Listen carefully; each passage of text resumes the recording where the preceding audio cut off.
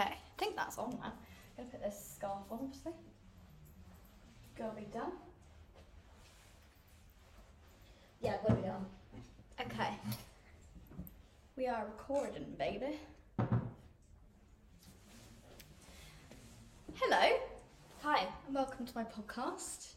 You've got to be joking with me, Meg Rees. I'm joined today by my lovely friend and also now co-worker, Izzy B. Phillips. Not only a fucking rock star, but also a lovely human in my life, which I'm very lucky to call a friend. Aww. You are. Close to my heart, babe. Thanks. But no introduction needed with you. You are just who you are. And I think if you know you and you're in someone's life, you're very much a big part of it, I think. Which is cute. Thank you. You kind of came out of nowhere. Do you know what I mean? I like to... Also, cheers. I've got our cute cocktail. Cheers. Shing-a-ling, baby. Shing-a-ling.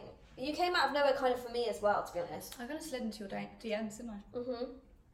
And it was so like not expected. Yeah. And I feel like, you know, when you meet people and you feel like you've known them for your whole life. Yeah, literally. I feel like you're one of those people. Yeah, I feel the same. Just like so, I can just be like whatever. Does that mean that we're gonna have like a catastrophic fallout and then like have a divorce in like 3 years time? I think it's going to be a long situation. Good. I think you have a feeling with people if you're going to fall out with them. You kind of have that anxiety straight away. Mm. I feel like I've had that anyway. I just feel like for so long I haven't let as many people in properly. Yeah. I'm the same. And I can't, for me as well, like it has to be people I work with. Yeah. Because there's somehow like a thing where if I work with someone and I vibe with them creatively, then I just have like a better connection with them and I have like more of a sense of purpose and like being in someone's orbit. Yeah. When you're just like existing as just friends, yeah, it doesn't feel like you're in as much of a like intertwined life. Do you know what I mean? It's like the lives are like tangled in. Yeah, I think if you can get on with someone at work, that almost become your family because it's quite a hard thing to work with someone, I think, day to day. Do you know what I mean? Yeah, and there must be something in me that loves that because I think joining a band is very, you make a family, you create a family out of these like random people. Yeah. And you like the people you spend all of your time with as well, like constantly, and you're bearing your soul to them. You are. Yeah. Especially when you're writing music, constant. Yeah, it is. It's a weird relationship though, and I would say it is different. Like from working in a tattoo studio, which obviously, like for anyone that doesn't know, you've like.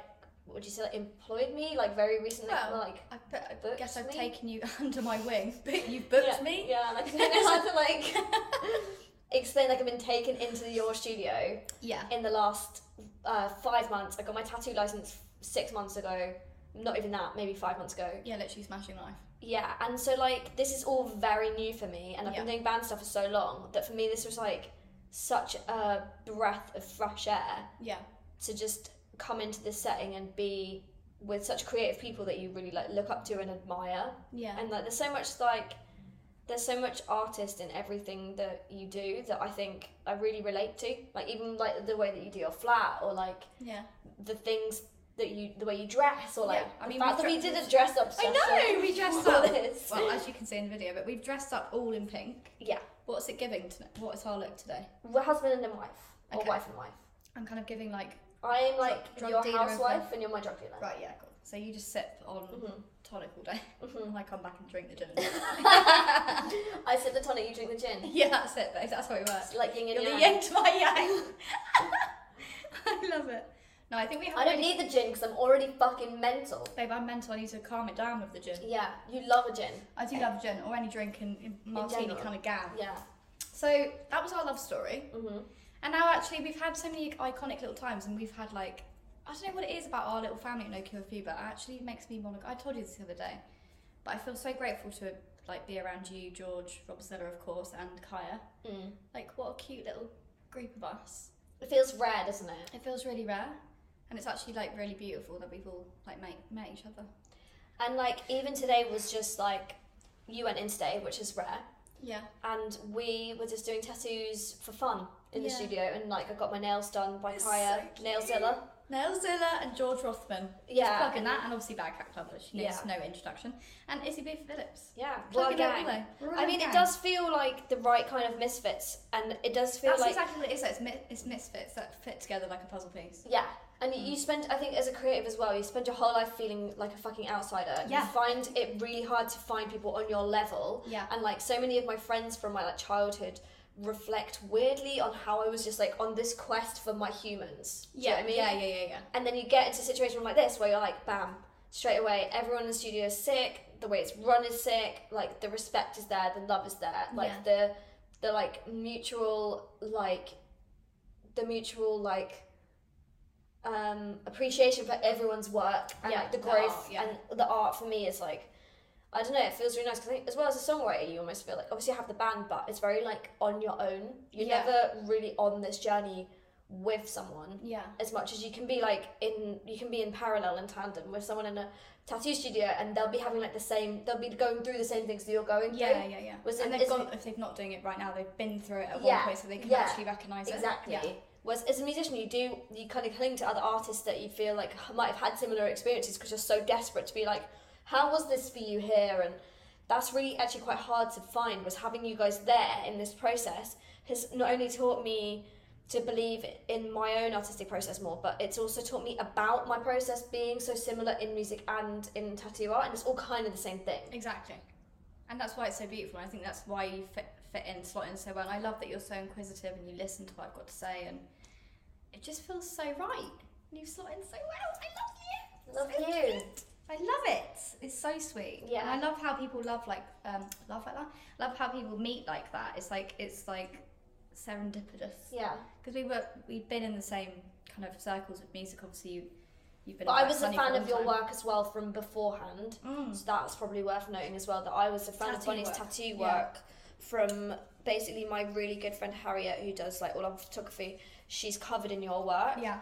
But it always just feels like a pipe dream when you see like, top tattoo artist in London or something. You never think like, I'm going to get invited to like go and join that studio. I mean, it was meant to be. But we've crossed paths many times within like the music scene, and I've seen you from afar and been like, I'm going to be friends with you one day. So wild. I just fucking knew it. So wild. So on the same wavelength. So good. So cute. I love us. Okay, right, I'm going into some questions.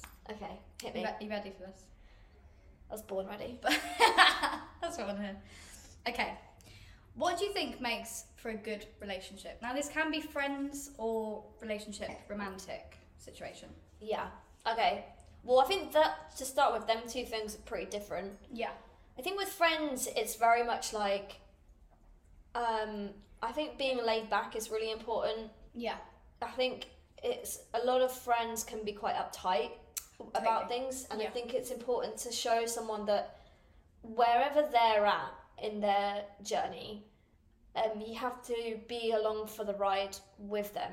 Yeah, throughout the bad and the good. Yeah, even if they're doing dumb shit. Yeah. You. Hi, have you met? Yeah. Have you met? Nice to meet you. Oh my god. Brilliant, nice to meet you. Yeah, pleasure. Yeah. Dumb shit. Dumb shit with Meg. Yeah, I think like even if they're doing dumb shit, it's like, it's so important to partake as a bystander in supporting whatever someone is in those choices. Yeah.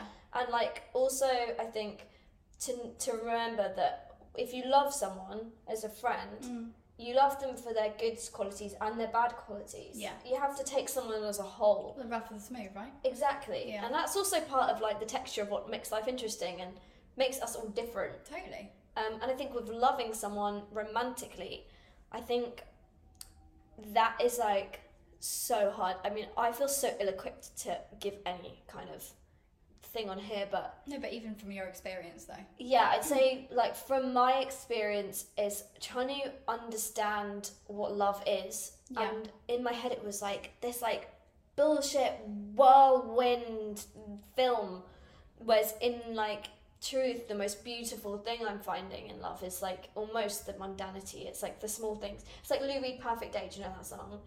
And he's like feeding animals in the park, or like going for a walk in the park, or feeding animals in the zoo. That's the lyric. And he's like he's like, you just drink sangria, and like just the littlest things that make it beautiful. Yeah. And I think for me that's it. It's like love is so confusing with lust for one. Yeah. Like you've got to figure that shit out. Now it takes a minute. Takes a fucking minute to figure that out. I mean, I wish someone had told me sooner, like, lust isn't love. I'd have been like, oh yeah, sure. Life would have been much easier. Oh my god, so They should do that easier. in GCSEs rather than telling us other shit about tampon products. Oh my god, imagine. Awful. Imagine having love lessons as GCSE. Like, that would be, like, incredible, wouldn't it? We'd be such a better equipped, emotionally intelligent race. Yeah.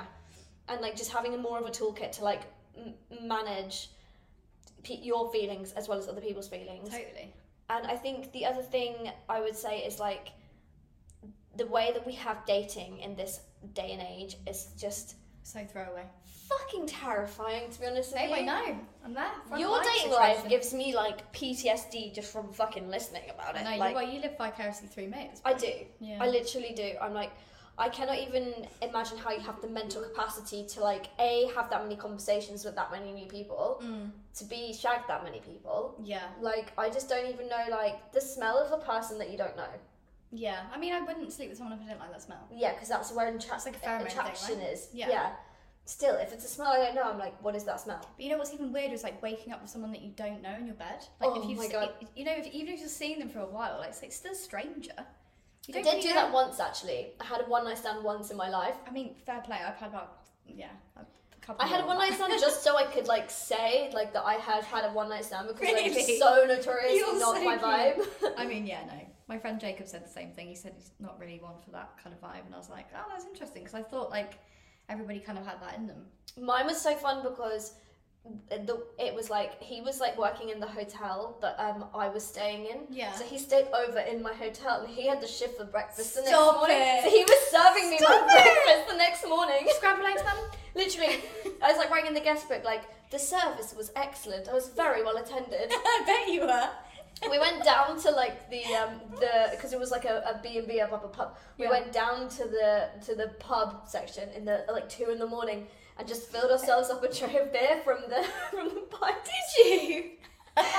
Yeah, he was fair. Yeah, Never saw him again. But no, I mean that's great. Sometimes I go back to that village though, and I'm a bit like I don't want to be seen. Like, do you bump into people that you've slept with? Like, does that happen? Broadway Market on a fucking weekend is like meat market. How do you manage that? I can't.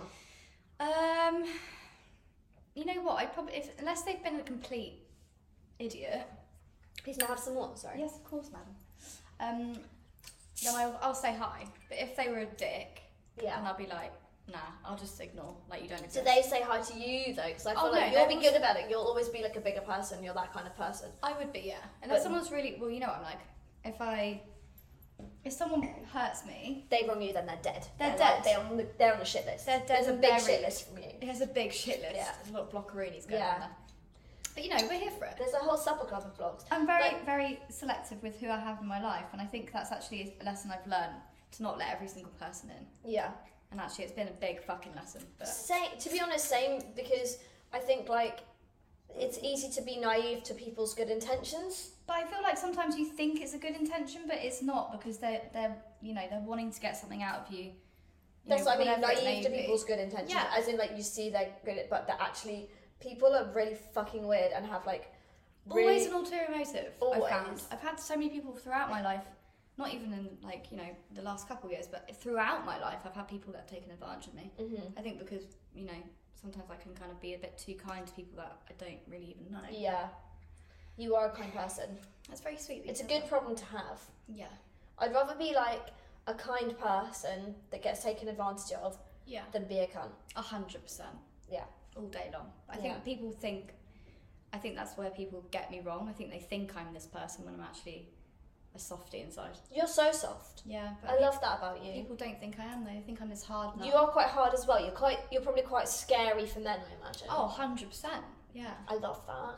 So yeah, they can't handle me. Good. I'm just like, and that's, you know what, the next person I meet will be great. But you have so much love to give. I do. But I give it to my friends. I'd rather give it to them. Yeah. I'm not looking for anything, so. Yeah. Only to make my friends and my people around me happy. So that was a long-winded I don't even know where we got that. Yeah, we just got carried away, didn't we? We always do, babe. Okay, next question. This is classic for me. Red flags and turn-offs. What would yours be? Okay, red flags.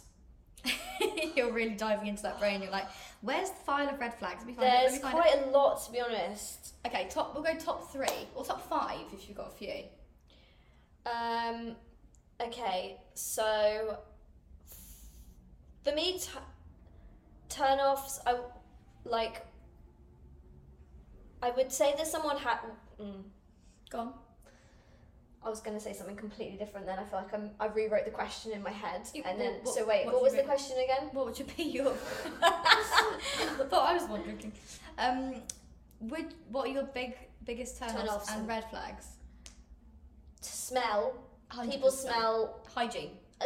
Even a strong smell. Even just even if someone's got a lot of pheromones in a kind of sexy way, but it's strong. Yeah. Smell is a really big turn-off. Yeah.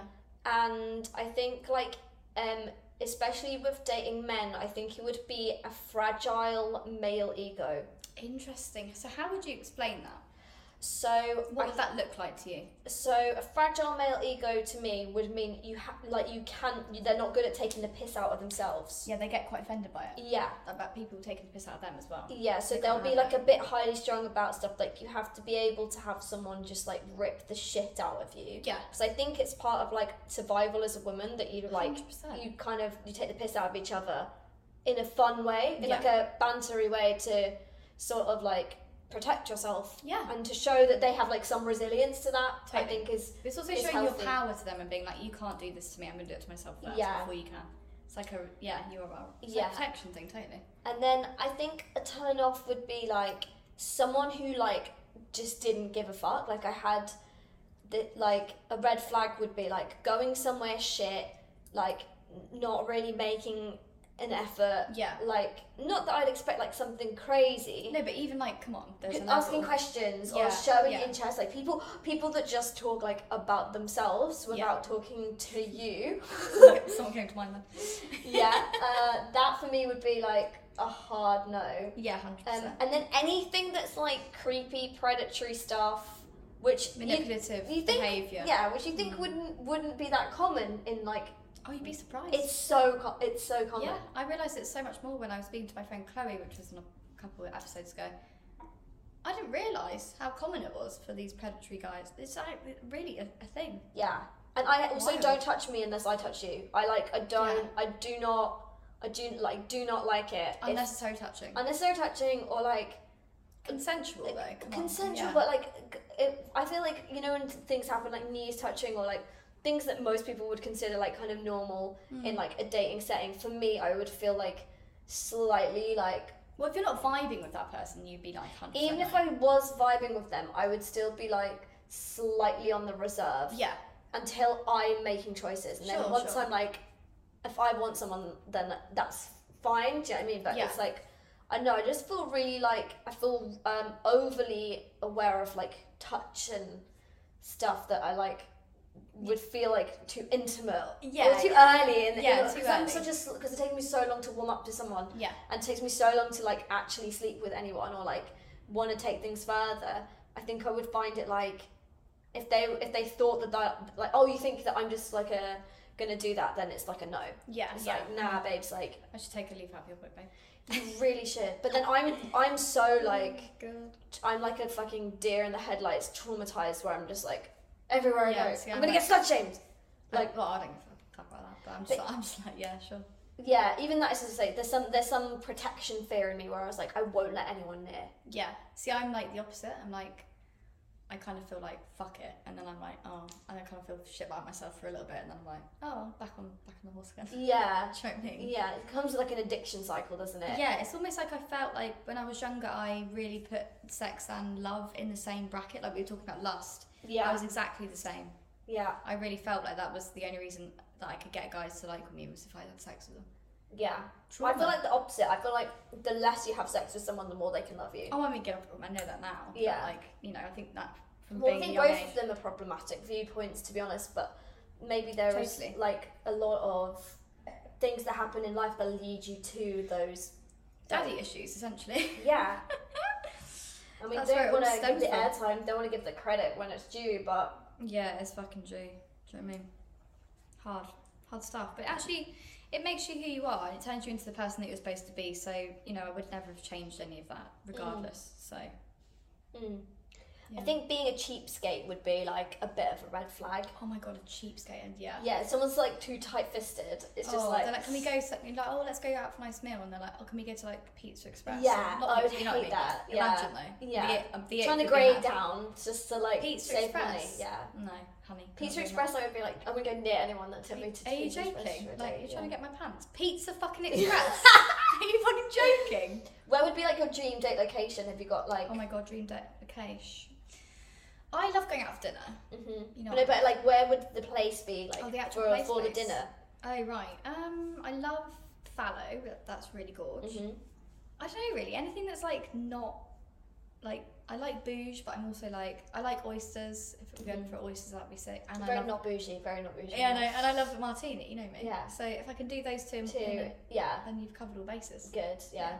What I feel like Sketch London. I was thinking if we went on a date, it would be to Sketch London. We need to get the team together. Yeah. The team. Let's get the team just together. high tea in general. I was thinking about this, right? Especially if you're dating internationally. Yeah. Because Americans hate English food. Fair enough. We have weird food. But also we kind of. They said that you have to eat international if you eat in London. That's like the trick. Sure. But if you wanted to take someone for quintessential English, I realised this the other day, high tea is the one. Yeah. You can't go wrong with a high tea. No, you can't. Whereas like, I feel like if you're like, let's go out for like a roast, there might be a bit like, yeah. What's this gravy? Also, yeah. What is this wet drink? Yeah. No, I'd say Sketch. We definitely need to go there. The food is incredible. Yeah.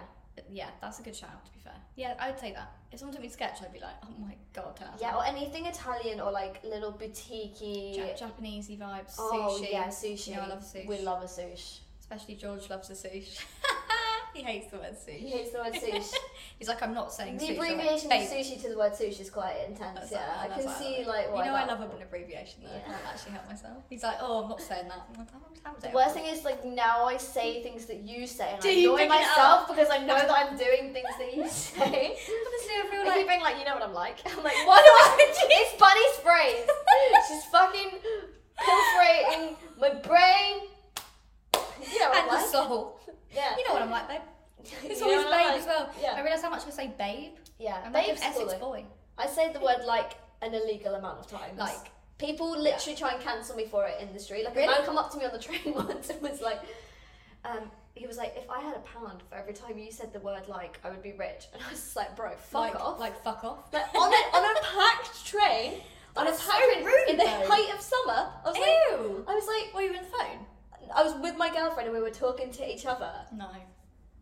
Yeah. Don't get involved in my life. Literally. You weren't invited in. And he was like, let's play a little game. And I was like, off you, fuck. Yeah, please. I'm not in Saw 5, so fuck off. What was that about? So weird. Off you fuck. He was wearing a suit. What like? Yeah. He was wearing a suit. Yeah, what was the suit? All of it. Like, you know, I think he's come all the way from work in the city. Bank. Yeah. And we're just there like, on our way home about to go to the pub probably. Not bank shaming. Not bank shaming. You know, You're wank from bank. I went have a wank in bank. I'm wanking the banking. Do you know what's with Canary Wharf? Like, yeah. Have you ever spent like a prolonged amount of time in Canary Wharf? I've tried to avoid dystopian. that place. It's so weird. It's like living inside of Itsu. If it was like, do you know what I mean? Yeah. Everything's like on like a little. No, I was thinking about Yo Sushi, you know, and it's like on a little thingy. Conveyor belt thing. Yeah, it feels like that to me. It's like very clean, very like dystopian. Yeah. It feels like a Black Mirror episode. Yeah. It doesn't feel real. And I forgot that existed in London until like recently moving to South, and then I was like, what, Canary Wharf? Yeah, went to Canary Wharf to go and like get Why? coffee from Breakfast Club. Oh my god. And there was a roof garden I wanted to look at. It looks quite cute, to be fair. But the Breakfast Club's fine. It looks pretty cool. And then the roof garden was really quite cool, but weird as well. Like it's very really like, weird. is this cool? Yeah. Have we lost the point a bit? Yeah, we're like, are we in? It feels like I'm in kind of like a Westfields. Yeah. But like not. Yeah, and like the planting was like tropical style, but it was open roof, so you're like wondering how they create like sorry, this is very going into my I get it. How did they create the ecosystem that can support them with it being an open roof is what my question is. It was like Kew Gardens where you're like each one is like a different climate. It was like really confusing, and then I was like, look up, and you see like HSBC, and you're like, that is something like, where am I? Eerie about feeling like you're in a jungle, but there's like an HSBC skyscraper above your head. Yeah. Yeah. That's the 25-minute mark.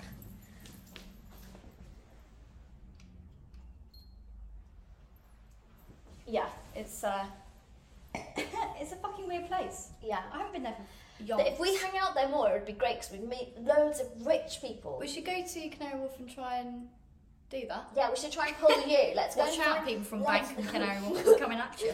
We should try and find you. Me? Someone fucking rich. Oh like, God, that's please. what we need is like... We need to live our rich lifestyle. Yeah. We can actually get him to buy him a massive house. Mm-hmm. We can all live in it. Maybe it'll be a live our woman. life. Maybe it'll be a woman. Mm. Or, yeah. That's a what couple. more pay pigs. I want a pay pig. A pay pig. Yeah. Just like, shut the fuck up, you piece of shit.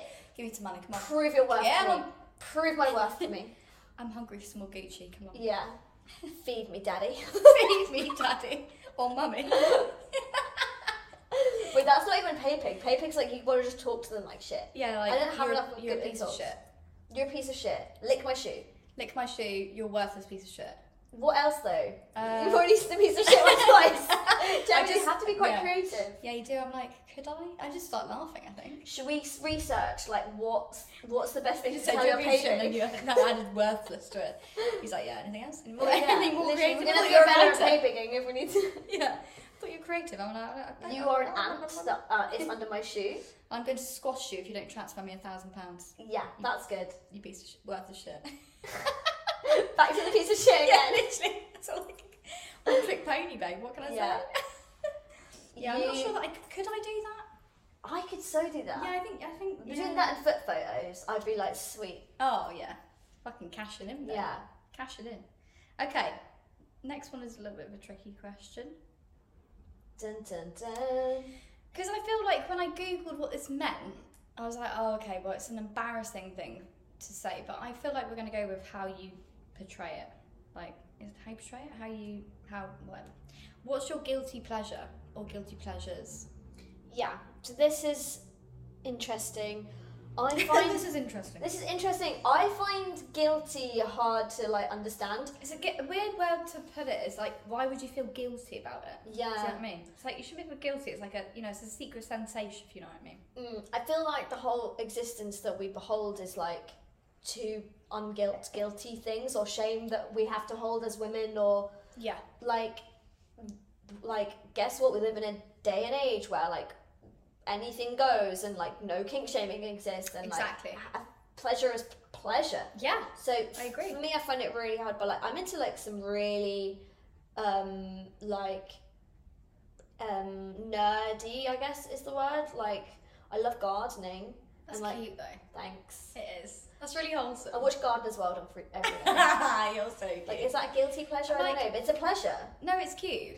I just like the sounds of like bird noises, and they're like talking about flowers. And I'm so bad at gardening, but like in my head, I'm like, yeah, you plant that plant. Let's get that garden going, girlie. Like, it's just something so soothing about it. I literally love that. I love ASMR, but ASMR again? it's like where people like When you hit- whisper really like this. Yeah. But and then You they'll can like hear like the background. and they'll go like this. You can hear like. Yeah, that's ASMR. That's like dreamy for me. Is it? Yeah. All right. I'll do some audio for you privately. Yeah. Thanks. For free though, yeah. Oh yeah, obviously. Come on. For free, and I'm going to charge you. I'll send you my PayPal account. Yeah, no, it's a piece of shit. You piece of shit, worthless piece of shit. That's my PayPal address. I like the video, but then sometimes they whisper, and you can like hear like, inside of like someone's mouth, like that. I don't like that sound, like when someone's talking, or like a newsreader's got a dry mouth. I don't like that side Like of ASMR. Yeah, like that for me is no, but that is on ASMR all the time. Oh. Oh, guilty pleasures. Oh, I think guilty we've covered pleasures. that though, right? Yeah, I think so. Hang on, let me just go back to the thingies. I'm going to move it in closer because the old vid. Okay, next question. Oh, hang on. Yeah, you were talking about guilty pleasure. So you said gardening, and then what else? What else would there be? More than gardening. Just general pleasures.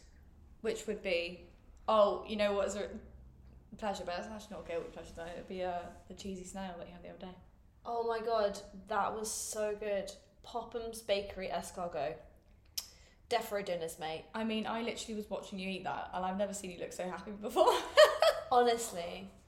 I love a pastry. Oh, But this is just like the day I had Popham's for the first time. I was like, you've not eaten pastry until you eat a Popham's, And I resent it so deeply because there's always a queue around the corner and it always costs like £37 for like one pastry. Yeah, and a coffee takes 45 minutes. Yeah, but fuck me, I would do it.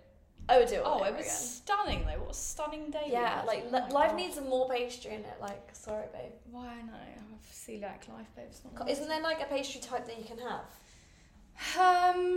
Yeah, but it tastes like dust.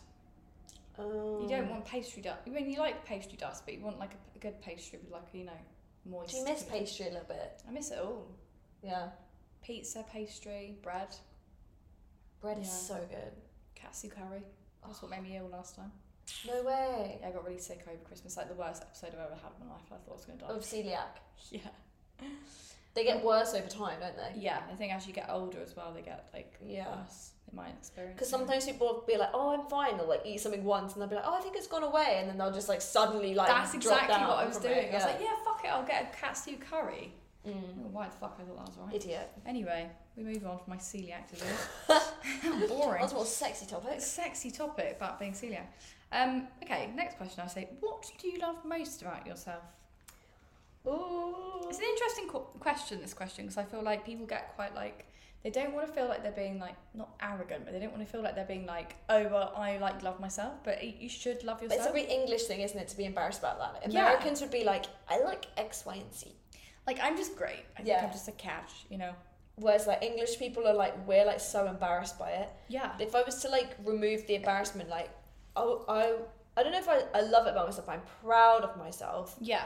Because I think I've always been me, and I've always honoured like my inner artistic urges. Yeah, but truthful and true to yourself. Yeah, I don't think like I've ever really compromised that badly, and like when I look back at like old me, or like I read my old journals and stuff, I'm just like, fuck. Just like there's so much like tenacity. Like, there's so much like tenacity and so much like determination, and in a way like over time, like as I've gotten sort of softer, I feel like I was a bit of a fucking force, you know. Yeah, but you still are though. I know, but I feel like especially like where I'm at now with my life, and especially in like a sobriety journey, I just feel like so squishy all the time. I'm like, oh, like so soft. Oh, everything I love that, is like, I love the word squishy. Yeah, I'm feeling more that than ever. Because so cute. Yeah, and but like when you're young, you're just like, yeah, come on, let's have it. Let's like, take it. The amount of shit jobs I did, like the amount I gave to my friends, like the love I did, like I don't regret anything about it. I don't think you should. And I feel so proud of someone like that, like lived their 20s. Like I fucking lived my 20s. Yeah. Like I lived every moment. Hell yeah. To the top. I think we still are. Cheers to that. Cheers to that. We got like living, a little bit. Yeah, a little bit. Which means you want to top up. A little bit actually. I need more tonic. Running a bit dry here, babe. Yeah, keep my glass. What is that? Like very impolite to keep a lady's glass not filled. You're making me wait for more tonic. There's like must be like how they get people really drunk really quick. Is like if you never let someone's glass get empty, like that's like getting them wasted. Like I just had one drink. Yeah, I just had one drink. / I had about 16. I didn't realize I was having just 16. Like how are you measuring your drinks right now? I'm not. Just like going in raw. You're free pouring. Yeah, raw dog situation. But like, I mean, I'm drinking a gin and tonic out of a martini glass. Is that good? That's like the single most iconic thing anyone's ever done. It's giving Miami. It's giving Miami, or is it giving like? Where are we giving right now in this outfit situation? I feel like we're in a different realm of like we're Barbie, but we're not Barbie. We're like, we are living one of your music videos, I think. I think there's definitely. But what era would you call that though? Like what you kind of normally style your music videos? I'm normally quite era specific, but this collar width would say like 40s or 70s. And it's double breasted, so that's more actually 40s cut. Okay. Shoulder pads though, so that'd be 80s. So I know it's a bit of a mix there. But that's how they do modern clothes, isn't it? True. I think like I'm kind of a bit 50s. Yeah. And like maybe we are living in like you know, they have like the domestic bliss where they like just move into a house and they've got like I like have dinner on the table and it's like burned every day. What was that film called that they did recently with that? Like Harry Styles film, that one. Yes. That's exactly the film I have in my head. Yeah, exactly, yeah. And it's very Palm Springs and like middle America, like affordable. when money wasn't such a fucking like crazy time, and the guys were just going to work and the women were staying home. And could afford to do that. Yeah. Wild that they lived like that. Yeah. Also that they ironed everything. Like ironing for me is just like I don't actually ever iron unless I Thank really you. have to. Like I don't mind a creased trouser or a creased jacket. Like I don't care. My boyfriend loves an iron, right? Yeah. Which is fine. I that's don't know fine how if to you like iron. They scare me. Yeah. They're terrifying things. Yeah, they're like a heated up weapon. I have literally burned through clothes on like on a one fell swoop on like a first attempt and been like, I never really no look at fucking the way. label though, like how to look after clothes. I know that's really bad, but no, I burnt some stuff time too. is melted it. You know, you don't get life. your life back. I know, can't undo that burn. But like, Mum told me that in those days they would iron like your napkins. You would iron like your tablecloth. That's outrageous. What amount of time spent on fucking ironing? Like, you would like, they would dust their porches. No. Yeah. No. Imagine us doing that. Babe, never. We're so lucky that we're not alive in that time, really. We reference the clothing style, but in reality, we're so lucky. I genuinely think if we were born in like the medieval times, we would be burnt at the stake. Witches. 100 million %. There's no doubt. You've definitely got some satanic... something satanic going on about you. Do you think? Oh yeah. In what way There's though? like explain yourself. Deep severe witchcraft going on. Like it's chronic. It's diagnosable. What? But how though? I want to know why you think that. Oh, I don't know. It's just your vibe, isn't it? Too much power, too much brains. Do you think? Too like. I mean, you're fucking insane anyway. Do you know what I mean? Like the little. I mean, I don't look at myself like that though, so it's interesting hearing it from your perspective. I know that I'm like insane in my membrane. But yeah, it's interesting hearing it from someone else, I suppose. Yeah. Yeah, you're mental. You're fucking nuts. You make me look normal. Oh fuck. That's how we get on, babe. Yeah. It's really why we get on. Okay, cool. We really that went well. And then so look, you love about yourself, okay. Okay, this is a good one.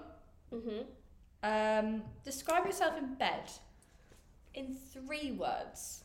3 words is a lot of words. Yeah, but it's is it? No, I think it's good. I think it's a good amount. 5's too many. 1's too. There's 2 less. I would like to think that I'm like really elegant and like a vibe, but I'm pretty sure like it has been reported, shall we say, that I can be clumsy in bed. Okay. Like, I'm just having a good time, so like, sure, no fucks giving. Like, I have no shame about the fact that I have potentially been described as a clumsy lover before. I mean, fair. I don't know what that means by clumsy though. Nor do I, but I'm hoping that it still includes being fun, because 100%, it's you we're talking about. Yeah, exactly. So yeah, probably clumsy, and then I would say I can be quite submissive. Yeah, I'm on. And I don't know if you relate to this, but I find that in my day-to-day life, I'm so like almost dominant, and I'm so like, babe, you've literally hit the nail on the head. Yeah, the holiday that you have from your own brain is like, oh my god, someone else is driving. For a second. Honestly, I couldn't have said it better myself. Yeah. You become submissive in that life because you're the dominant one in your normal life. Yeah. So you actually, yeah. Like I can enjoy being dominant in bed for like 10 all minutes. 10 seconds. Yeah, and then I'm just like, can we just go back to being submissive, because it's just so exhausting. Yeah, it's a lot. Yeah, and I think it's because you're doing it so much all the time. You're like the, in brackets, man you're running your man life, I suppose. Yeah. Really, do you know what I mean? Whereas if someone paid me to be dominant, I think I could do it. Yeah. Like, I think that would be like fun character role to play. Yeah, I agree. I would enjoy that, but I don't think like there's a character though. I think there's a difference between that and wanting and to like for personal pleasure and personal like connection. Yeah. Like having someone take the lead is like so much like just like, better. Yeah. And I think there's like a part of me that's like, I feel just like so like my inner like femme housewifey girly thing somehow. Like I kind of I'm really that, kind of bashful in a way, like it's almost totally, like whereas like in real life I feel like I'm just like an aggressor or like a force. Yeah. And force to be reckoned with. Exactly. That's it. But like I like love that contrast of being like, because I'm so boy. That's why I'm saying I love putting outfits on that are so girly, because I think I'm so boy and I'm so like almost weirdly like have a lot of presenting elements of my personality. Yeah. That like the femme stuff I really enjoy because it's such a like hyper paradox. My friend said to me the other day, she was like, "You're a drag queen." Yeah. And I was like, "Yeah, it kind of makes sense." But you also you have to remember that you're a performer and a writer and a musician. Everything that rolls into that. You are not just like aesthetically. You're emotionally and you're like soul connecting to loads of other people. So I kind of agree, but I kind of disagree with that because I'm like, actually, it's you that shines through. Yeah, I think. Well, I think what's the quote that they have where it's like there's no such thing as disguise. Yeah. There's only such thing as expression. So like if you go like, oh, I'm gonna get in disguise and put on a mustache, it's like that's your expression of a disguise rather than like an actual disguise. Whether it's like, you know, your Lemonade video recently, obviously you had a moustache in one of the things, but it's still you in a different way. Yeah. So like that one was weirdly really me. It really was. I was like that is you if you were working as a banker in Kerenay. Yeah. But my price tag on, my Bill Metro price tag on still. Yeah. I mean, it had to be done. Yeah.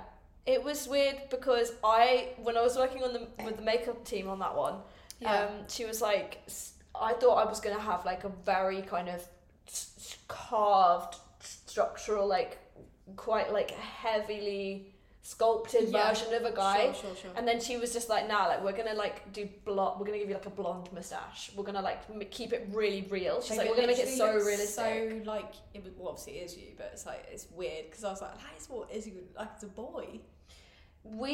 She left us with the glue to stick it on ourselves and we lost the glue. Oh no. So like double-sided stick tape. Blue tape. No, I turn around and we're really stressed at the end of a really long day of filming, and we're in this boardroom of the office, and we didn't realise that we lost the glue. But we thought Craig brought the sachet in, and he was like, "Oh, this is the sachet of glue. It's fine." So I just like open it up. No. He tips it out into this little jar, stirs it up with a makeup brush, is putting it on, sticks it on my face. It just slides off. We're like, "Okay, try again." Yeah. Maybe it needs more glue. We keep adding this glue. The sachet, you know, and you're like, that sachet look a bit like a food sachet. Yeah, so it's not wasabi, so is it? So I pick up the sachet and I look at it up close, and it's like a water, like, you know, the plant food sachets. Oh, for God's sake! No, it wasn't. You're joking. It was fucking. God, so then we had to run to like Boots or something, and then the only thing they could find was nail glue. No. So then nail glued onto my upper lip is this fake moustache. No. And then the colour wasn't quite right. No. So there was no eyeshadow to colour it in. So then Harriet's there using cocoa powder no. from his cupboard. No. It was honestly like, you know, like today was a low point. That was a low point that day. You saw me like 3 days after that, after like those 3 days back to back of filming, and I was like, fuck doing characters ever again. Oh my God. I'm done. Cocoa powder, that is literally cocoa powder, but also like stuck with like, I was like, it was just sugar, like sugar water. water. Didn't it feel weird? Oh, when we took off the like the eyelash, the nail glue. Yeah, it was actually fine. I've done it with loads of stuff before. Oh, okay, fine. Yeah. You know when you get that around your fingers when you just put the, oh no. Yeah, bad. It can be really horrific. Yeah. But yeah, it was fine. It kind of burned your skin a bit. I wouldn't recommend it. Yeah. I wouldn't recommend it, but at home, kids. At that point I was just like, it was the last shot of the day. It'd been like a 14-hour filming day. It was like, let's get fucking home. Jesus Christ. Yeah, just running a generator out of the van illegally on like roads we had like no permission to film on. The whole thing was just like awful. That whole shoot. I mean, it came out gorgeous. Yeah, people think like, oh yeah, it's like so nice and smooth how you did all these things, and like in reality it was hell. It was hell. It's like you saying about this podcast, like, I don't understand how you do it so DIY, and I'm like, I just make this shit up as I go along. Yeah, we're all just making up as we go along, aren't we? Yeah, you gotta fake it till you make it. Do you know what I mean? Yeah, literally. It's been faking it a while now. Yeah, I've been faking it a long time, babe. Oh, dog outside. Okay. I'm going to ask the next question. What have you got coming up for Black Honey? Being the front woman / absolute legendary person that you are.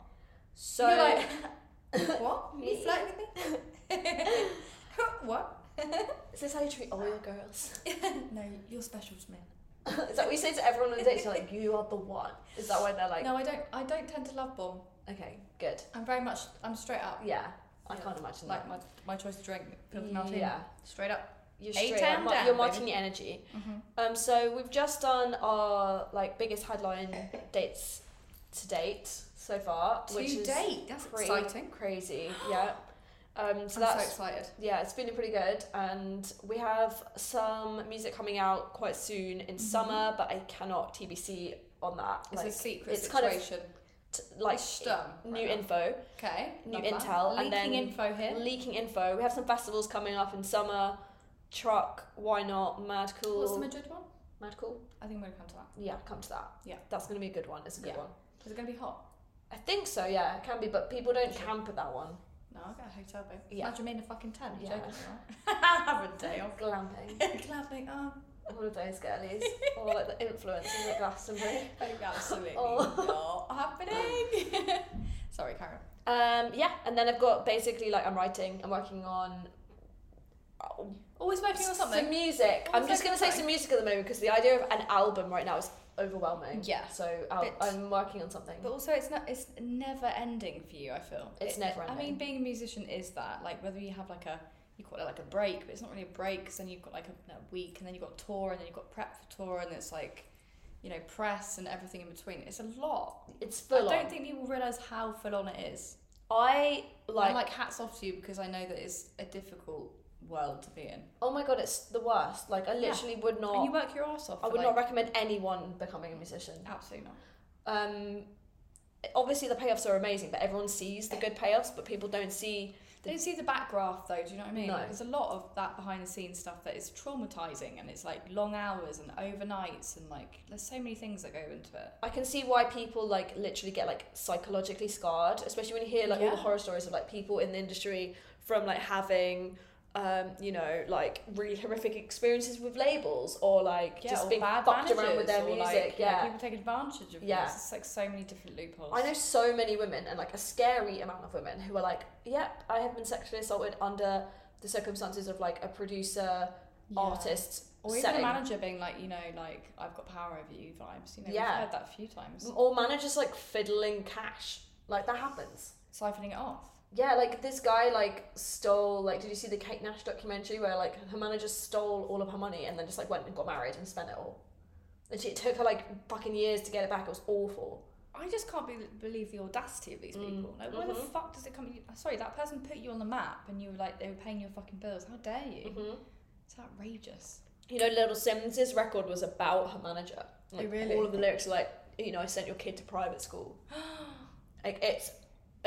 It's awful how many women will report horrific things in their experiences of being artists. But I think you don't even realise how bad it is until you hear it. We speak about things like this a lot, and it comes up all the time, and you're I thought this would be an old thing that people have kind of gone over. Yeah, and then also on top of that, recently when they did the writers' strikes in the acting world, the literal line for that was that we don't want film writers to become as bad as the music industry because we're so badly paid. People just assume that it's the 90s and we're living in this life of excess and rock stardom, and but that's it though. They get all this money. They look at people, say if, for instance, if you do a shoot or whatever and you put a picture on Instagram, you could portray that you're doing well quite easily with anything, not even saying musician. You could do that with anything. So people are quite assumptive, I think, in that respect. Yeah, and then on top of that, it's you've got this kind of money thing that doesn't happen.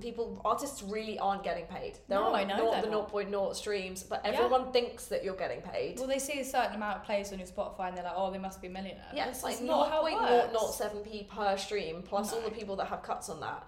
Plus Yeah. lawyers' fees, agents' fees, everything.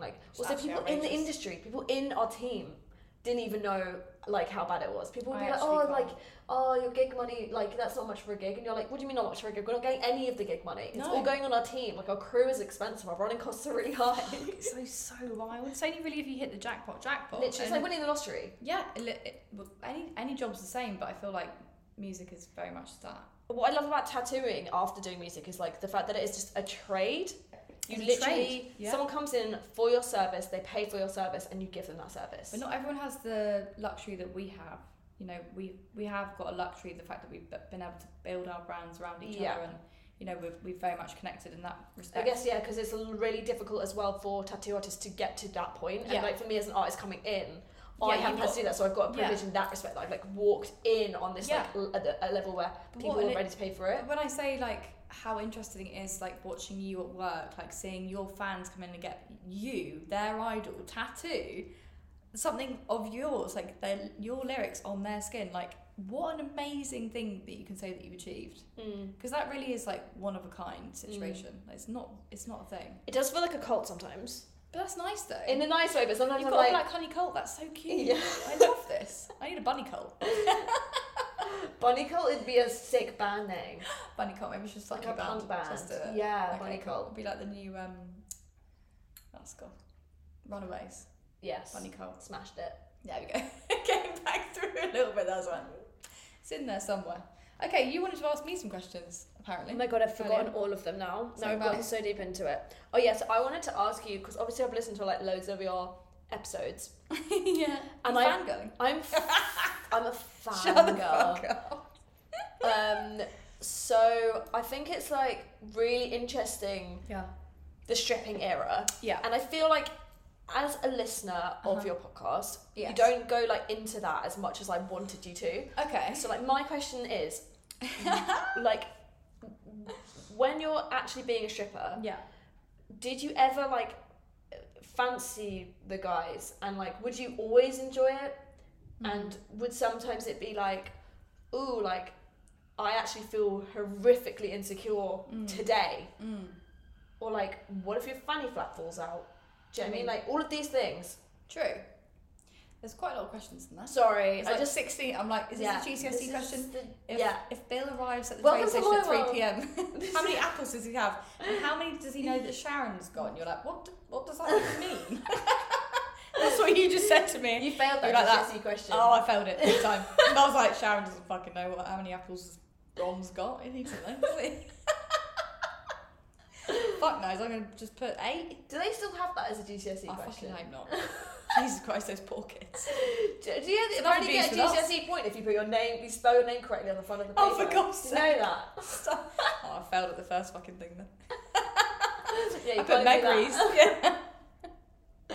So the question was, remind me. So like, do you ever fancy your clients, or like who you were doing a dance for? Yeah, I mean, of course, I've definitely. When I first started out stripping, I was 19, so there were guys that came. You were a child. I was a child, baby child, and really interesting actually. I spoke to my mum the other day, and I was like, I can't believe that you were okay with me doing that job. She went, you know what? You did so many things around that time of being like 18, 19, 17, 18, 19, where you say, I want to go and do this, and you go and do that for a bit, and then you drop out, and then you went to college and you dropped out. You wanted to do drama, and then you said, I want to go and be a stripper, and she called my bluff. She went, yeah, go on then. And I did, and she was like, I couldn't believe you actually did it. So that's why. She was literally just being like, I'm just gonna. Yeah, she was like, yeah, go see on. her then. through on something. Go on then, because she thought I would like drop out and would never do it again. So she was like, no, I literally worried about you every single night that I did it. But can we just talk about drama at college versus being a stripper? We get paid like loads of money for being a stripper. Not really. But college drama. I mean, yeah, college drama. What was Little Bunny getting out of that? Really? Little Bun Bun. I mean, I wanted to put myself through music school. That's why I did stripping. So I was like, I want to be. 25 minutes already, so. Well, you know what they say, time flies. Time flies when you're having fun. Little Bunny was. I mean, Bunny wasn't Bunny then. Bunny was only Bunny as of 6 years ago. So it was Lil Meg. And yeah, I wanted to go to music school. So I decided that's the only way that I could make money, because I'm very impatient. But speaking as someone that went to music school, that was a genius move. I mean, yeah, it wasn't bad. Like, I respect any woman that can earn a significant amount of money in being empowered in their bodies. Yeah, like, I mean, hands down, we just need to culturally just be okay with that. Analyse why we shame women in that. It's actually insane that they do though, because it was such an empowering. I mean, I have to say, like, I'm rewriting the book at the moment, and there's some moments in there that there definitely was a lot of coercion. Definitely like borderline prostitution. But this was happening in fucking bars. This was happening with me working in a cocktail bar. Yeah, so like I was getting groped by my kitchen staff every week. Do you know what I mean? It's just like. I mean, I was literally borderline escorting at this point, but I didn't get into that world because I felt like, and there's no offense to anyone else that's in sex work, I completely feel that's great if you can be okay with that. But for me, it was like the memory will stick with me forever, and I think it would haunt me. So I never ever slept with someone like I wasn't like interested in. If they said they were going to pay me, for instance, I would never do that. Did you get offered it a lot? Oh my god, every night. So you'd be like doing a lap dance, you're like, oh, I'm going to wiggle my butt in their face a bit. Yeah, and there'd be a lot of, they say you cannot touch the customer, so you'd be kind of like 2 meters away, it'd be very dark, you can't really see, which is fine because I worked at Spearmint Rhino, which is on Tottenham Court Road, but before that I was working at a place in Bournemouth called Wiggle, and they had like basically no rules. So you could like dance on these guys like fully naked, like pouring water over each other, and they do these things called like, and it's really bad to say it now, lesbian shows. Obviously it's a girl on girl show, but that's how they sold it back in the day. So we would go in, and there was this time where this girl, this is like TMI coming up, by the way. We love all of it. This is the best part of all of the podcasts when we get into the gritty. This is like a little sneaky peek into the book. Like the threesome episode was my favourite. I mean, yeah, there's a lot of that. So there was a girl that said to me that I was really scared of. She used to always dress up like a really sexy secretary. She was really tall, she had dark hair, and she was just like terrifying. But every guy loved her because she was a powerhouse, and I was like, sick, I need to kind of like say hi to her at some point, but I was just a bit like this really shy 19-year-old, had no idea. I was just like chucked into the deep end. Anyway, one night I'd done a couple of like these girl on girl shows. She came and grabbed my hand and was like, babe, there's a guy over there who's interested in you, he wants to do a double dance, are you up for that? And I was like, yeah, of course, yeah, it's like 30 quid each, so it was like, yeah, it's 2 minutes or whatever. Anyway, she grabs my hand, and before we go into the velveted room, as you know, you can imagine it was like velvet fucking curtains with like gold dripping. It's so tacky. Direction of but my it's dreams. like honestly, for a music video, iconic. She grabs my hand and goes, do you mind if I lick your pussy? And I'm like, yeah, that's fine. Because I actually just thought she was just joking. Oh, yeah. So you're like, oh yeah, it's fine. And I was like, okay, yeah, sure. Anyway, get to that point of when she's like going down on me. And she actually does. So that was my first experience with girls. Like, what the fuck am I doing? Like, am I enjoying this? What's going on? And so this is technically the first time you've had sex with a girl. Yeah. Like, and she asked in front of a guy. She had consent. But you just casually were like, yeah, sure. Yeah, in front of 2 guys watching. Like, how fucked is that? So that's how I kind of like trickled into being like interested in girls in that respect. So I was like, I was kind of getting off on it, thinking about it. Was it fun though? Was it fun? I mean, of course it was so fun, but I was just a bit like, I didn't expect her to actually do it. And then it triggered my interest in girls, and that's when I kind of went down that route. But I was just like, yeah, wild. When I read that back, I was like, what the fuck? I completely forgot. Would she ever go home with the guys? I'm not sure that people in Bournemouth, I mean, I could be really naive in saying that. I don't think they would have done, because I think they were kind of the same age as me. They were like, 19, 20, 21. So I don't really think so. But the people in London, for sure, like I experienced a lot of dark, really, really dark situations that I am surprised to this point I'm still alive. Really? Genuinely. Like so dangerous. Like dangerous to the point of like no return. Yeah, so the stripping stuff was really... You were like saying how you just seen some fucking dark shit, stuff that you like can't I can't unsee, I can't unfeel, and I put myself into a lot of situations where I was rewriting the book the other day. Oh, this is what I was saying. I was rewriting all over the floor. Would you like some more tonic, madam? Yes, please. I was rewriting the book the other day, and I had a moment where I came across this story that I was basically coerced into a borderline prostitution situation. And being 20, and like reading that back as an adult is really traumatic and terrifying that I put myself through it. So like when I was rewriting it and like rereading through it, I was just like, oh my god, like it's actually crazy what you put yourself through at such a young age. What you don't also, realise. Can I stop you? Like you're already talking about it like you did it to yourself. Yeah, true. You're already like it was blaming yourself. I shouldn't have done that to me. Yeah, but I feel like you have this kind of shame around it. You should be able to work in any fucking job. You should be able to be like a prostitute full time. Yeah. And still not get coerced and manipulated. I totally agree. But you should be able to be a stripper and not get coerced and manipulated. But I was coerced by girls within the club. Which is what really dark. It's really dark. But what an interesting thing to go through of being like, I've come out to the other side and like, I didn't even realise how bad, I didn't want to write this book because this book, when I was with my ex, was so like, there's so many things in there that I kind of don't want the world to know, but at the same time I do, because it's like, they're so fucked up and so interesting and so like sickening to the point of like no return, that I want people to understand that people go through that in that kind of world. Like, it's not all what it's crapped up to be.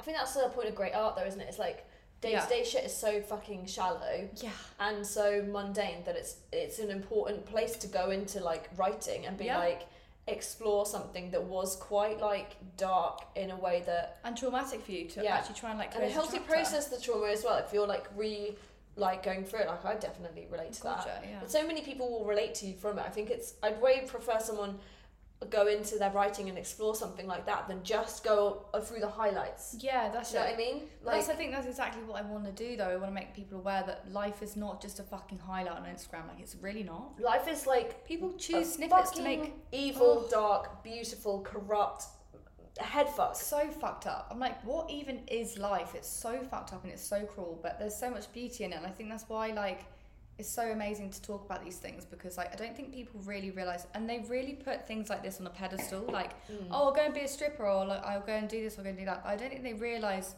behind closed doors like how much fucked up shit's going on. Do you think that like baby Megan, or like do you think that who you are now, like is she much different to the Megan in an alternate reality that hadn't become a stripper? I think she's the same girl, but I think she's got more confidence now in the fact that she's very aware of what she wants and she knows who to trust, and I didn't back then know who to trust. I was very much like a But not back then, but it's like who would the girl who had not been a stripper be now?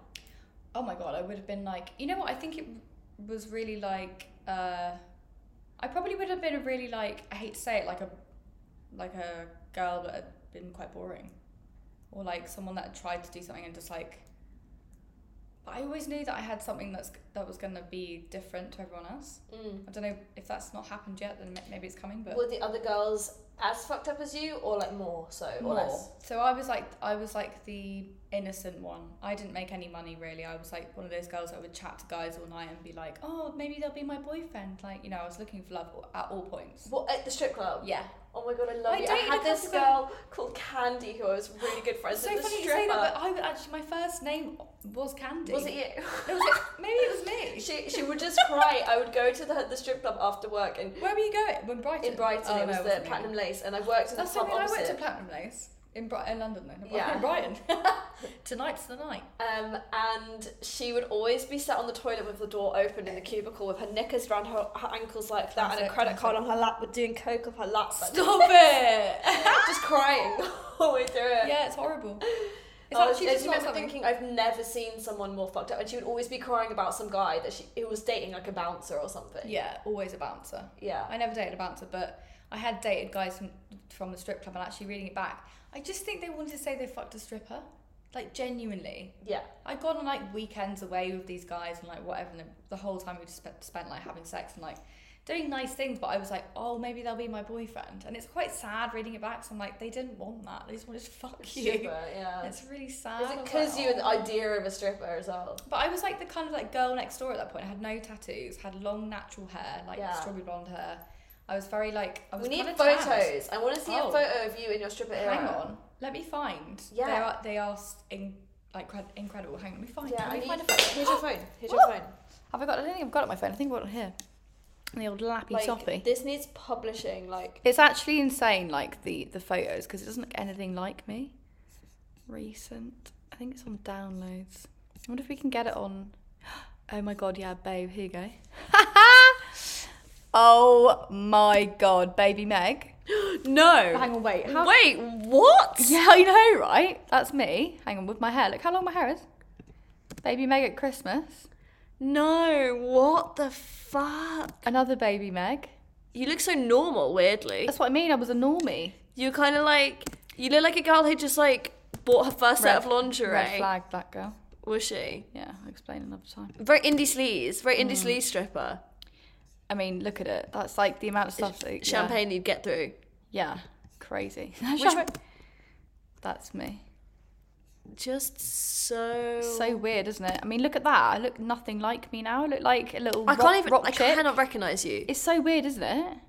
You're unrecognisable. I wonder if I get like a... Hang on. Let me get a video of you doing this because it's actually quite funny. Like, genuinely shaking. Is that you? That's me. That's not you, though. Yeah, that's me. It's weird, isn't it? It's baby Meg. It's so weird. Like, what? I know. This was definitely in the Rihanna era. Like, S&M. Babe, it's so funny you say that. Honestly. Like, that's you? Yeah. I can't. It's so strange. I like this girl in a swimsuit.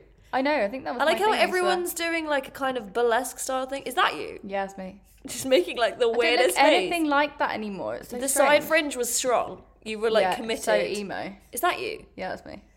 What the fuck? So weird, isn't it? I'm just deeply confused. So confused. And this is the girl that I can't imagine being like invited to be eaten out in a setting like that. I know, it's wild, isn't it? It looks like a girl that's gone to like.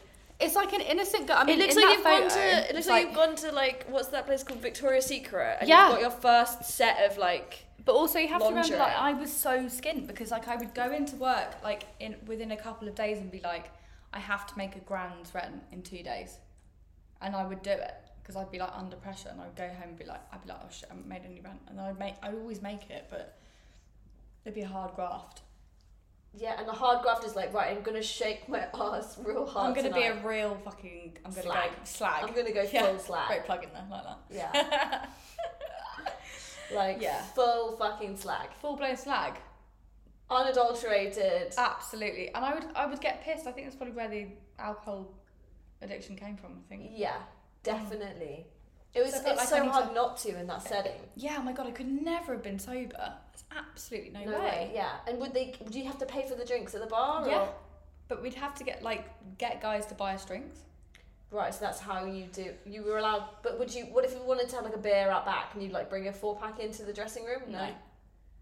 So, I mean, you probably could, but they would check your bags as you walk in, which is insane. So like part of it was so that the bar would get more money because like they'd buy you the drinks. Yeah, totally. So exactly. How is that legal? Like, it's so fucked. Like, if I could tell you something, honestly, the stories that I have within that world are like, I actually can't believe it was okay. Like, if I was like, give me a lap dance right now, would you be able to do a convicting one? No. I think I'm so traumatised by that whole world that I just don't disassociate with that part of you. Yeah, because there was times that guys would ask me to when I'd be seeing them, and I would do it, but I would be like, this feels really strange because like it's not something I find sexy. Or that you associate with intimacy. Yeah, not at all. Like giving someone a lap dance, I'm like, Giving anyone a lap dance, I didn't even know in my life if I've ever given someone I intimately am acquainted with a lap dance. This is what I mean. Like when you're getting down to the nitty gritty, you're not gonna be like, hang on 1 second, I'm just gonna give you a lap dance. Would you? No. It's not a thing. So where's that come from? Where has that come from? Yeah, but I think guys like really took advantage of that, and then I did a few times, I suppose. But. So did you ever actually fully like have anything romantic with someone that was coming to watch you dance? Yeah, I met a couple of guys from the club that were quite like my age, and like obviously they came on stag do's and stuff. So like I met a few guys that I'd seen for a while through that job, and then guys that I'd seen before in the past would come and see me, and then we ended up sleeping together. I think it was just like it's just like this girl's, I just want to fuck this girl. And what about like when you quit? Were you like, I want to go and learn a new career? Like, well, no, I quit because I fell in love. So I always said that if I met someone and I fell in love, I'd quit. And I met Robin, my ex-husband, and I quit. Kind of a nice reason to quit. Yeah, I mean, I couldn't have carried it on. I don't understand how people could be, no offence to anyone that does it, but I don't understand how anyone could strip and have a boyfriend or girlfriend on the side.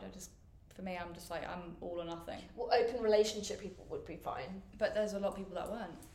Yeah. It's very much like I'm working as this as a job, and they go home and they're like Ferrari. Yeah, right. Would you ever feel like unsexy doing it? Oh my god, of course, yeah. And you'd be like faking the confidence. Oh my god, always. That's why I used to get drunk. Yeah. I only did it twice a week, but like I had to get drunk every single night. Yeah. I couldn't. How many drinks would you have to do like before getting on stage and doing a whole dance? I think the stage was different because obviously I was getting semi-naked, like boobs out, but I think stage was different because it was almost like just like a normal day-to-day thing, like. Because when I went to the strip club, it was like someone would have like their show, and it would be just them on the stage with a pole, and then people would get dances separately. Yeah. Right. Yeah, that's it. I never got a dance, but I would always be like sat in the like weird little theatre area. Yeah. So watching strippers. It's basically your advertisement. Yeah, and they'll be like in knickers, but they'd have their boobs out. Yeah. Yeah.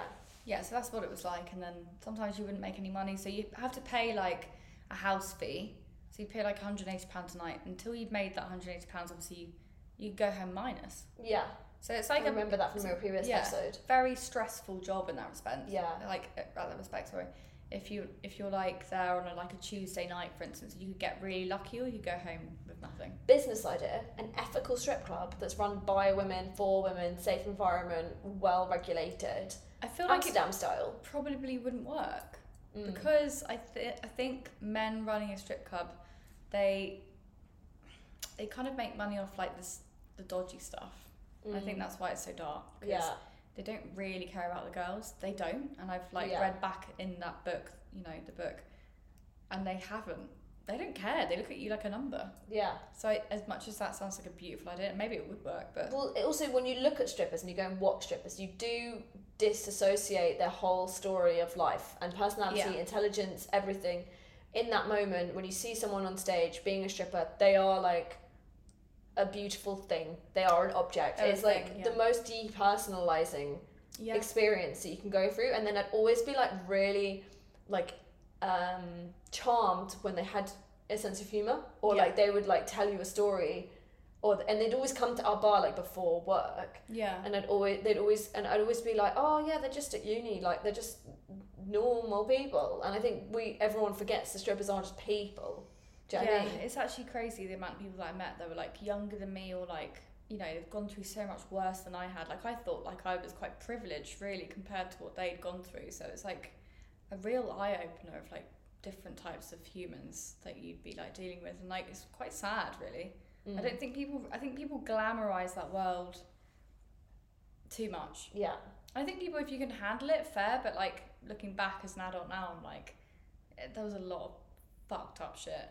Yeah. Did you watch Diary of a Cool Girl? Yeah, that really glamorizes it. Yeah, so much. Like she's like sleeping with like really good looking people, and I'm like, it's really not like that in the real world. Would you get creeped out if like a guy would like come back repeatedly and watch you dance? Because that would weird me out. No, because that was how we'd make our money, was through regulars.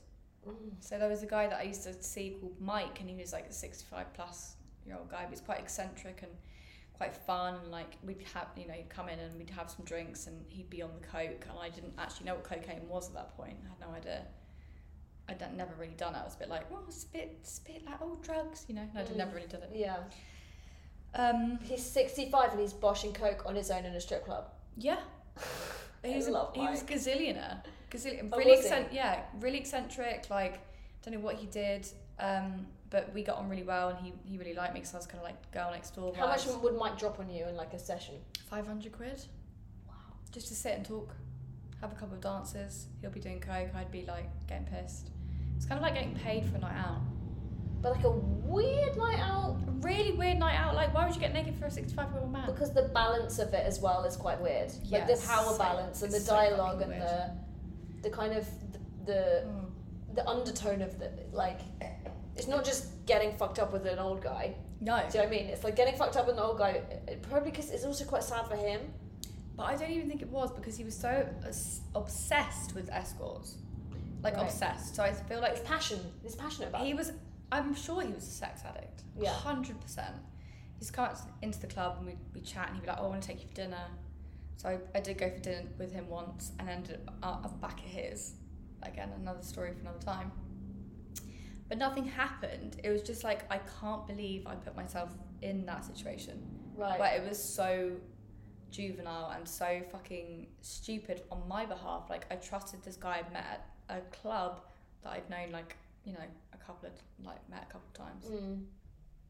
It's wild what you do when you're that age. And as soon as you realise that, you become crazy guarded. It like builds an insane... I think it's a realisation as you get older though. Like, I don't really think I knew until I really became like, I had my first proper relationship with my ex, like, I don't think I ever realised, because he asked me to tell him the things that I'd done, and then when I told him, I felt really, like, embarrassed and, like, ashamed. Which is why I have never spoken about anything on the podcast or the book. Like, there's no shame. There's like this is like an unshaming era of Bunny. So we've turned into a therapy session again. Always us, but it's like us. Yeah. But like also I think like there is no shame in any of what you've done. I mean, I think it's empowering. It's difficult. Yeah. And it's nuanced, and that's kind of understandable. I agree, but I do. There's certain things I've read back in that book, and I'm like, it's actually quite harrowing. Like how these guys are so predatory. But what I mean is weird is like having a boyfriend or whatever like judge you on like being like, I want to know everything, and then you tell them everything, and then it's like, oh wait, what, you did this, you did that, or whatever. Do you know what I mean? And is that the only thing? And I'd be like, yeah, but obviously it wasn't. So. Yeah. And so, like, I guess, like... It's so hard to explain something to someone, like, that hasn't been in that world. Like, they're going to instantly judge you. That's why it's so difficult, because, like, that world was so, like, you know, borderline everything. Like, you could have got into porn, you could have got into escorting, you could have been in, you know, a sugar daddy situation. You could have done anything, because everyone was out for making more money at all points. Like, it'd be very rare that someone would just be a stripper. Yeah. And that's why I found it so confusing when I found out all of that stuff, because I was like, shit, this is just a gateway drug. Yeah, basically. It's just like bottom ladder ringer. But the thing that's cool about stripping is that you are like, I know that it's like the pay structure is fucked with the house rent, but you are earning money, whereas like when there's pornography happening and the girls aren't getting paid, that's shit I'm not behind. Oh my god, of course, yeah. It's like if you're having sex for entertainment, for like the world to enjoy, like these people need to be fucking paid for it. Do you know what I mean? Like that's the bit that I think is really difficult. It's really sad actually, the coercion. There's a lot of coercion within that. Yeah. Sure. It's like almost like pimp world. But yeah, it's kind of similar in a way, like, you know, in a very different and more fucked up sense. There's so much more of that goes on that people don't realise. And that's why, like, a lot of people that work in tattooing have, like, previous histories in, like, sex industry, or also, like, have OnlyFans and stuff like that. And, like, I find that really interesting, like, the kind of correlation between, like, sex work and tattooing, because it does feel like such an intimate thing. It's almost like crossing over without meaning to. Yeah. Do you know what I mean? It's like, it's not supposed to be sexual, but obviously I know people are weird and like they find it sexual. And, like, but I feel like we're massively sexualised being tattooed women or tattooed people, because people look at it like a pain thing and they're like, oh, they can handle pain, so would they be up for this or would they be up for that? It's just a bit like... Wait, that's why tattoos are sexy? I think so. I think they they put the two and two together of being like, well, if they can get like a needle on their skin for ages, then they can handle a good spanking. Yeah. Yeah. ... Do you know what I mean? There's a lot. No. I know. That's crazy. Eat my lemon. Wait, no. Stop it. You can't just whip that out last minute. You can't just look me in the eye and tell me that it's about women taking pain. Lemonade, baby. And then eat a fucking rind of a lemon. Have I had dinner? My dinner you're a psychopath. And you come here to coerce me, and you dress me up in pink dress. Yeah. You call me your mistress. What do you want from me? You want me to be your wife, and then you eat a fucking lemon right in front of me. Coercion, baby. Well, thanks for having me. Thank you for having me. Thanks for going deep on that huge interview, but like I just find it fascinating. I mean, it's a fascinating world. Yeah. But thank you for asking me about it, because I feel like I just chat. I'm pumped for the book. The book is going to be... I'm a bit nervous about the book, though. Because I feel like there's a lot of information in that. But, you know. The bits that are, like, the ouchy sort of stuff, I always find are, like, the best bits. They are. There's a lot of ouchy in there. Yeah. There really is. It's, like, painful to read back. But you know what? I think once you read back through it, it's, like, closing that chapter, so it's fine.